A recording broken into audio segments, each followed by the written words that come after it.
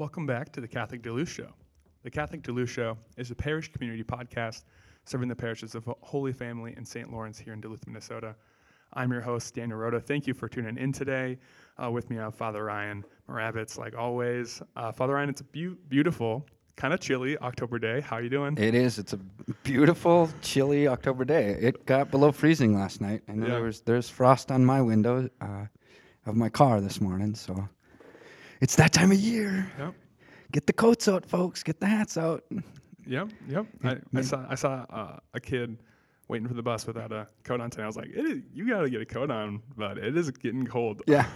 I was talking to this couple last night. I'm doing marriage prep with them, and they came in, and so we were talking about the weather and deer hunting coming up and stuff. But I asked them, I said, do you remember the Halloween storm in 1991? And they both looked at me, and they're like, Father, we weren't even alive. And, I was like, oh, boy. Yeah. It was one of those, like, I'm getting older, Yeah. No, I've heard a lot about it. Yeah, you weren't around, were party. you? You're in that party. Mamma mia. Yeah. My mom was pregnant with my sister at the time, so she always talks about it. Yeah, I remember it. I mean, I wasn't that old. I was 11 then, but I remember. I remember it very clearly. Well, we're excited to bring you guys this podcast. We're doing something kind of a little bit differently. We're starting a series this week, so we're going to start a 3-part series about the saints and kind of how, just how the saints kind of interact with us here on earth. Coming up here on Friday is All Saints Day. So that's it's a big day in the church. It's a holy day of obligation. So now you know.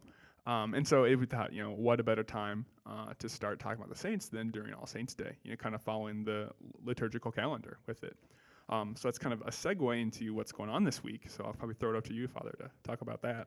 Yeah, so this week we've got the All Saints party on Thursday night. So last year it was the first time the sisters had put this on. The handmaids put it on, and it's from 6 to 8 o'clock at St. Lawrence. And the idea is you're invited to heaven. So come dressed as a saint, and the sisters have games set up for the kids and candy and prizes and stuff like that. We'll have adoration going on through the whole thing, so if you're going to come into the church, at 7:30 we'll all come into the church and we'll spend some time in adoration and we'll do benediction. But it is this idea of kind of reclaiming the holiday a bit, that it's just not about goblins and ghouls and all that kind of stuff, but reclaiming it for what it truly is, and that it's the Eve of All Saints, and then on the second is All Souls. And so it's claiming it for heaven, because that's really what All Saints is about. It's about celebrating heaven. And so we do that in a fun way on Halloween night here. We had people of all ages came last year, dressed up. It was a lot of fun to just see all the different ages and the creativity with the costumes of different saints. And you learned about different saints just by going up to people and who are you? So I've got a plan at the staff meeting this morning. You said you're going to be there, so. Yeah, I'll be there. I have no idea who I'm going to go as yet. I haven't really thought about it, but I will today because I have to. That's good. You better start planning. So it's fun. The sisters come, at least last year, the sisters came up with some really creative costumes too. They were a lot of fun in their costumes too. So it's a great thing. And then, of course, on Friday is the Feast of All Saints, and as you mentioned, it's a holy day of obligation. And so we have masses at 8 o'clock at St. Lawrence in the morning, and then 7 p.m. down at Holy Family, which we're typically doing with our holy days of obligation, is that wherever the regular morning mass would be, that's going to be still there, and then it would be at the other parish in the evening, usually at 7. So it's kind of our new routine when it comes to the holy days of obligation, typically.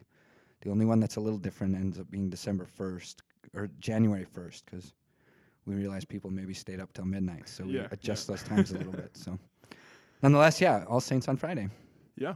This is a really great week, I think, for the church. I mean, there's been a lot of really awesome, saints. Their feast days in the last month. Kind of September, October is a pretty big month for some saints, and then kind of coming to this, All Saints Day. That's just something that we want to talk about. Is talk about the saints. Starting this 3-part series, and so today we're going to kind of focus more on some of the just, I guess,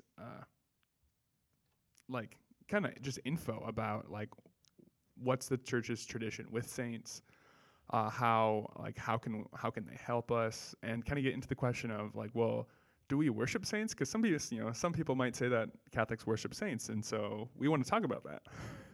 So I think I would just first start off, Father Ryan, with why is All Saints Day a holy day of obligation? Like, why is something about, because most of the holy day of obligations are something about Mary, or maybe different kind of feasts involving other Mary or Jesus, right? And so this is one, I think, like one of the only ones that doesn't involve them, right? Yeah. So I'm gonna take us a step back here, right? Oh, sure. We haven't prayed yet. We haven't prayed yet. So this is good little lesson. Like sometimes maybe you get halfway into a meal and you're like, hey, we forgot to pray. Like it's good to like stop and go, okay, wait a minute, we forgot something. So yeah, let's pray. Let's pray, and then we'll get into the saints. All right, and then we'll get into saints. In the name of the Father, the Son, and the Holy Spirit. Amen. Father God, we thank you for the opportunity to share in faith and to share in holiness. We ask for your grace and your blessing upon all those that will listen to this and share in this week. We just ask for your blessing upon them in any of their struggles or stresses, their anxieties or worries or crosses that you've placed in their life, Lord. Just be close to them and unite yourself to them and give them the grace to unite themselves to you. Lord, we praise and glorify you, and we celebrate the graces and the goodness that you give to us. Lord, allow us in this week of this great time to celebrate the saints to be inspired to sanctity ourselves and to know that we can and should and the goodness in that, Lord, and the beauty in that. Lord, pour forth with an abundance your grace upon us right now in our conversation about your beloved ones in heaven and upon us. We pray all this in the name of Christ our Lord. Amen. In the name of the Father, the Son, and the Holy Spirit. Amen. Okay. All right. Well, so give me your question again really quick. Yeah. So saints, I think we want to start off with just why is All Saints Day a holy day of obligation? Like, what's so important about this day? It's a day in which we recognize all of heaven. So it's a culmination of all of the saints. And ultimately, what a saint is it's somebody who's in heaven. I mean, period. And we canonize saints, which we can talk about another time, but so we recognize that we have proof or evidence and have affirmation that there's no doubt this person lived a holy life and is also living in the glory of God. But we know that there's others too, our family members and our friends. It's certainly a celebration of all of heaven. And so it's a day in which we as a church throughout the world come to Mass, because at Mass is where heaven and earth meet in the Eucharist. And so because we celebrate ultimately heaven on All Saints Day, we have an obligation to come and celebrate that because it's our ultimate goal. So, I think that it's such an important and good day. Why do we use saints in our faith? I guess that's probably not the way I wanted to word that, but like why are the saints something that the church kind of instituted? Yep. So one of the things, I was looking in the catechism here, and kind of seeing what we can pull out of the catechism to share with people too. And, when you go to the catechism and you look up saints, do you know what it says to do? No, I don't. It says, see holiness. Isn't that interesting? Yeah, that is. Like the catechism itself doesn't give you these things about the saints. It actually says, no, go look about holiness, and that's where the saints are. Yeah. So if you go to your catechism in the back, the index, you're going to go to saints. It's going to direct you towards holiness, which is beautiful, I think. And then it some of the categories in it says all Christians called to holiness, entails asceticism. God wants man to be glorified, taught by the church. And then it gets into another subcategory of saints themselves, and it says saints and the Holy Spirit's activity in the church, saints and the Holy Spirit's activity in men, saints as companions in prayer, saints as example of Christian holiness, saints as patrons, saints on the communion of the saints, intercession of the saints, significance of canonization. The saints point us toward holiness. And they're models for us of what it means to live a holy life and to live a life of holiness. And they're also models for us to aspire to be where they are in full holiness within the beatific vision, which is the vision of God as God, right, in heaven. And so in a big way, they're models for us and inspiration for us, like at the core. And so we celebrate them because they're examples to us. You know, I was thinking about it this morning, and the analogy of baseball came into my head because I think it's, you know, I'm watching World Series, at least scores and stuff. You know, I'm just tracking what's going on and stuff. And as a kid, I loved baseball. So think of sports. As a kid, I looked up to certain baseball players, and you tried to model yourself off of the best baseball player, right? Yeah. Yep. And so, you know, for me, like Kent Hrbek, Kirby Puckett, you know, those guys were like my models. Like I wanted to be like them, you know. There was a point where I wanted to play second base like Chuck Knobloch, you know. So you model yourself as a youngster after these heroes and these big-time players that are really, really good at it. The Saints are kind of like that for us. They're the professionals. Mm-hmm. They're the ones who really, really, really fully did this and did it in an extraordinary way, just like a professional sports player, like a professional baseball player plays baseball in an extraordinary way. Yeah. Right? So I got to think about that. Like, that's how the Saints inspire us, so we try to model our situation in life to model that, right? So here's what the church needs, right? And this is the dynamic of all saints in many ways. The church needs, and the world needs, Little League players. Communities need Little League players. They need Legion Ball players. They need college players, right? There's different levels at which we're called to, like, share in the game. And, yeah, I may never be canonized or, you know, like, I'm never going to be put in the Baseball Hall of Fame. But I had something to share with the game of baseball in my local community where I was growing up, right? It's the same in our lives of holiness. I have something to share in my part of the game, in my part of the world, and it may not be known by everybody, so I may not be the Kirby Puckett Hall of Fame kind of person, right, in terms of that. But it doesn't mean that my role isn't important in my local community where I am and having an impact on the game. And that's important. Does that make sense? Does that analogy work? Because it's like a new analogy for me. So it's the first time I've been talking about it. I was thinking about it this morning, like, hey, we all need to play our role. And, you know, it may be, you know, yeah, you may only be the, you know, Dale Jago is the coach of Denfeld, right? He's not the coach of the Wild or the Bulldogs. But we need Dale, right, coaching Denfeld because they're important too. And there's something about adding to the game. And sometimes, as we add to the game locally, a superstar arises out of our community, right? Yeah. Neil Pionk, right? He's playing in the NHL now, right? He's kind of this superstar that came out of our hockey programs, for instance. Same, too, in our lives as saints, as a parish. Like, we got to be just playing our role of holiness. So the saints are important because they model it for us. And then we strive to live in our role as them as a model. Yeah, I may not be able to hit like Kirby Puckett, but I can learn some things from Kirby Puckett about how I can hit in the game that I am playing in, right? Does that make sense? Yeah. So that's an analogy that I was thinking about concerning the importance of the saints, particularly as they are role models of holiness for us. Yeah, and I love that analogy. I was thinking about that yesterday. That exact same analogy with baseball, yeah. Because for me, like, it was Torrey Hunter.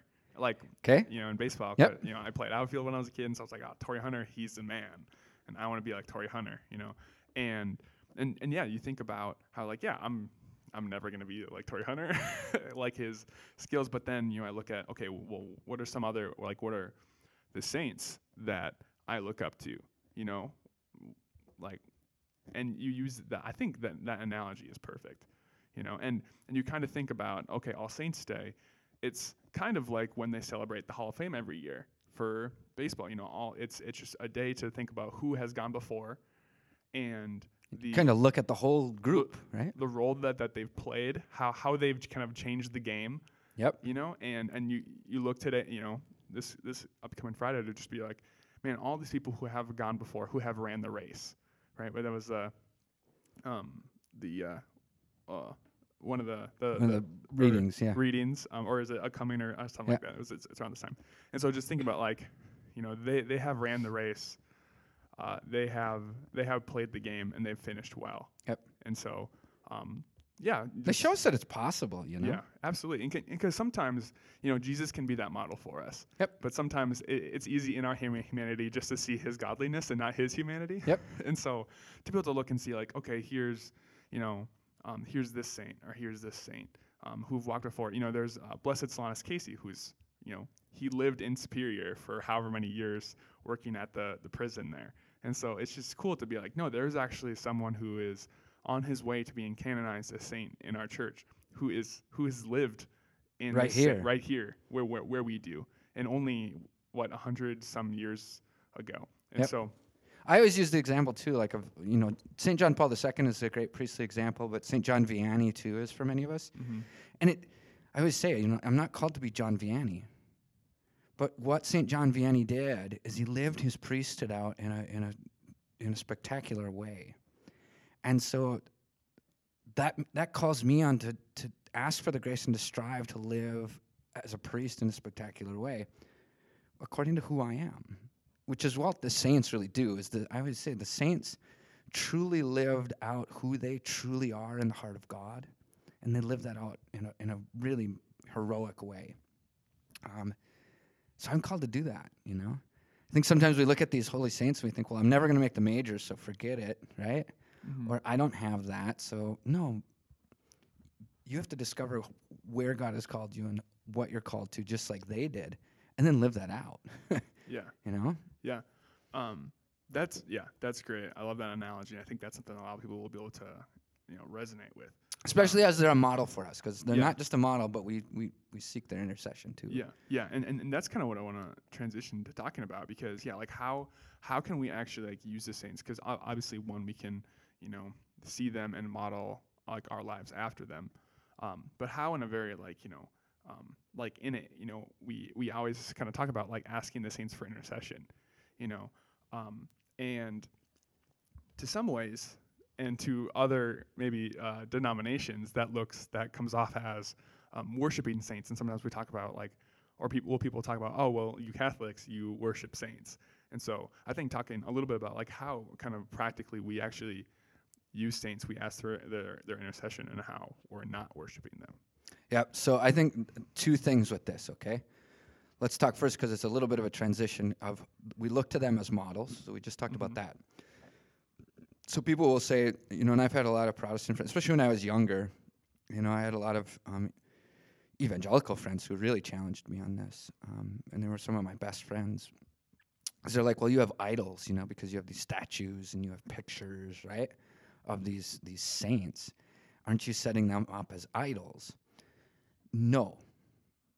Because our disposition towards the statue is just a reminder. So this is what I always use. I always ask, well, do you have a picture of a family member up in your house? Maybe a family member who's even died? Do you have a picture of somebody you admire in your wallet? When I was in high school, it was like, you have a Michael Jordan poster up. Why do you have a Michael Jordan poster up? Well, because Michael Jordan inspires you. And it's a reminder, and it's an inspiration just to see an image of him. And it keeps you like picking up the basketball in the morning. It's the first thing when you get up and, throwing it in the air a few times or whatever. Same thing with images of saints, right? They're images to keep in the forefront, a memory of them and a reminder of them, and pictures tell stories as well. So it's not a worshiping of the statue itself, but it's a reminder that we can go before and remind ourselves of these people. I have pictures of my grandfathers and other loved ones that I have passed away close at hand, so I don't forget them, because the lessons they taught me were big, and I want to remember those lessons, and a picture of them helps me remember that. So that's one of the reasons that we have so many images of saints, and they're so important. And so we go to those images then too, and we do then ask for their intercession. We pray to them. Now, I'm going to say to pray is to ask, it's to plead, it's to, I might come to you and say, Daniel, I pray you help me with this, right? So it's an understanding like, well, what does that word mean? Oftentimes we think of prayer, especially in American society, and we just use that word as like prayer is worship, Well, prayer is multifaceted. So we certainly don't worship the saints. We seek their intercession and ask for their prayers. How do we do that? How is that possible? So this is the second part, right? Their intercession. How do they intercede for us? We believe as a church, and this is in the Catechism as well, right, that we're part of the mystical body of Christ. And the mystical body involves those here on earth, souls that are in the purgative state on their way to heaven, and souls that are in heaven in the full communion and full holiness with God, okay? We believe that the mystical body has a union together, that we share in this communion with one another. So we can pray for each other.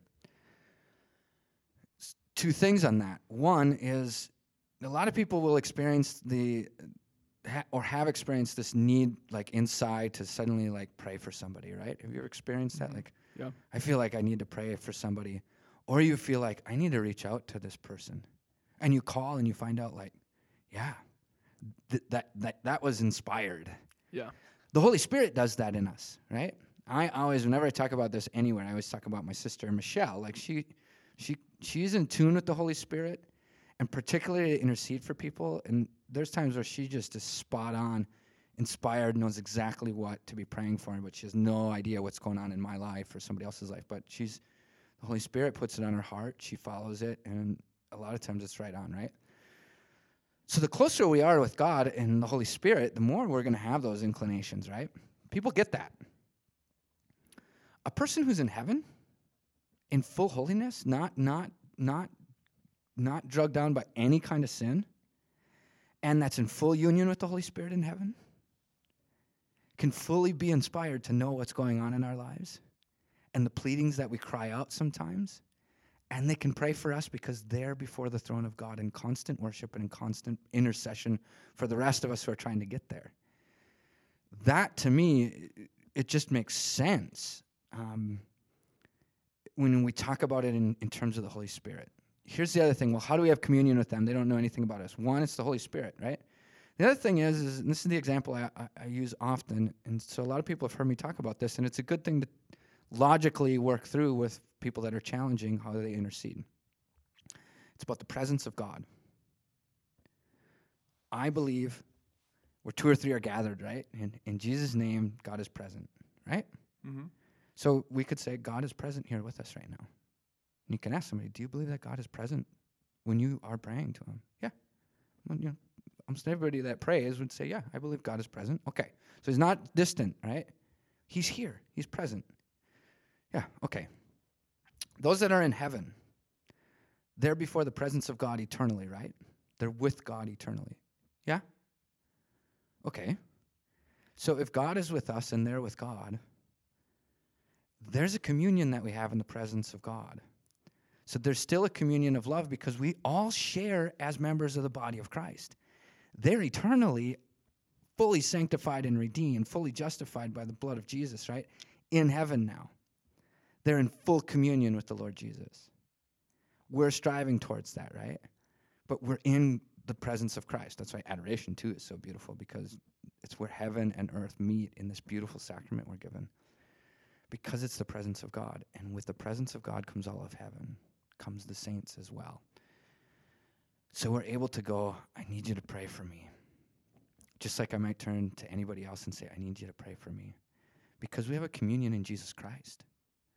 We have a communion in Jesus Christ with those that are in heaven and with those here on earth. So it's just logical if you carry it out when we talk about what we actually believe. Yeah.